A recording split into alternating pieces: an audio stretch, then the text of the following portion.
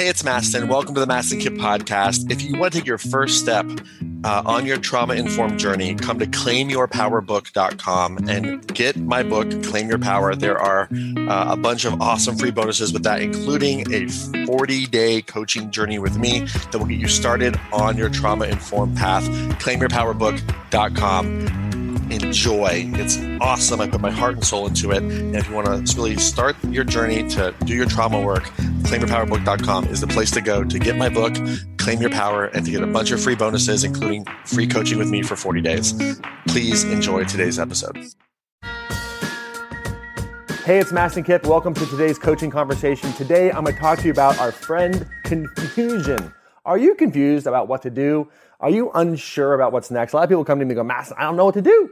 Right? Now, the deeper truth is you do know. Absolutely, you do know. It's about following that intuitive voice. You've dreamed about it. You probably have a vision board about it, a Pinterest board. You probably are either jealous or inspired by people who are doing whatever it might be. There is not really confusion. It's more fear. However, I want to break down what confusion really is for you, because when you say I'm confused, you train your brain to only look for confusion, and you actually put yourself into a hypnotic trance where you're just confused. And conveniently, when you're confused, what happens? Well, you don't move forward. So confusion is what I call a survival pattern, which is an unconscious fear based on past trauma that prevents you from moving forward. And confusion is one of those patterns that is really great because it's like, I'm confused. I don't know what to do, right? Well, the truth is you're not confused. There's three reasons or three things or three meanings about why confusion is there. So the first thing is there's this fear of trusting yourself. So it's not that you're confused. There's just a scared ability to trust yourself. You have a gut feeling or an intuition about what you should do or what the next step could be or what you should say yes to or what you should no to. But there's that fear of trusting yourself. Maybe you live your life by committee, right? So if you're confused, chances are there's a fear of trusting yourself. And then also there's a lack of clarity about the road ahead. So what this means is you haven't really thought through and gotten clear on what's just the next step. Not like plan, 5-year plan, 10-year plan, but like what's that next step? When you get really crystal clear what that next step is, all of a sudden the fear increases and the story of I'm confused can increase even more too. But the idea is that clarity helps you take that next step, make it a simple next step. And the third symptom of confusion, the third thing that confusion means is that there's actually new momentum in your life that you initiated, right? Because you probably want more in your life. There's probably more that you're asking for. There's probably more that you're going for. There's more that you want to create or do or have or become or share or give, right? So you got to be real. You are initiating change in your life. You want more, right? So don't be mad that you're confused. Don't blame other people that you're confused. Really get still, meditate, breathe for a moment. Find some stillness and trust yourself. You know what choice to make. You have an intuitive voice, whether you think that's woo-woo or not. It's true. You have that gut feeling, that heart feeling, that feeling that you feel when you know it's the right decision. It's just scary. So if you're being scared and feeling scared about trusting yourself, know that you're like every other human being on the planet, and that's completely fine. And take that step, for God's sake. Let yourself find out what happens, because I'm sure if you look back at the history of your life, there's some evidence that when you don't trust yourself, things don't go well, right? So let's just assume that when you trust yourself, things will get crazy for a little bit. You might not exactly know how it's going to turn out, but it's going to be okay, right?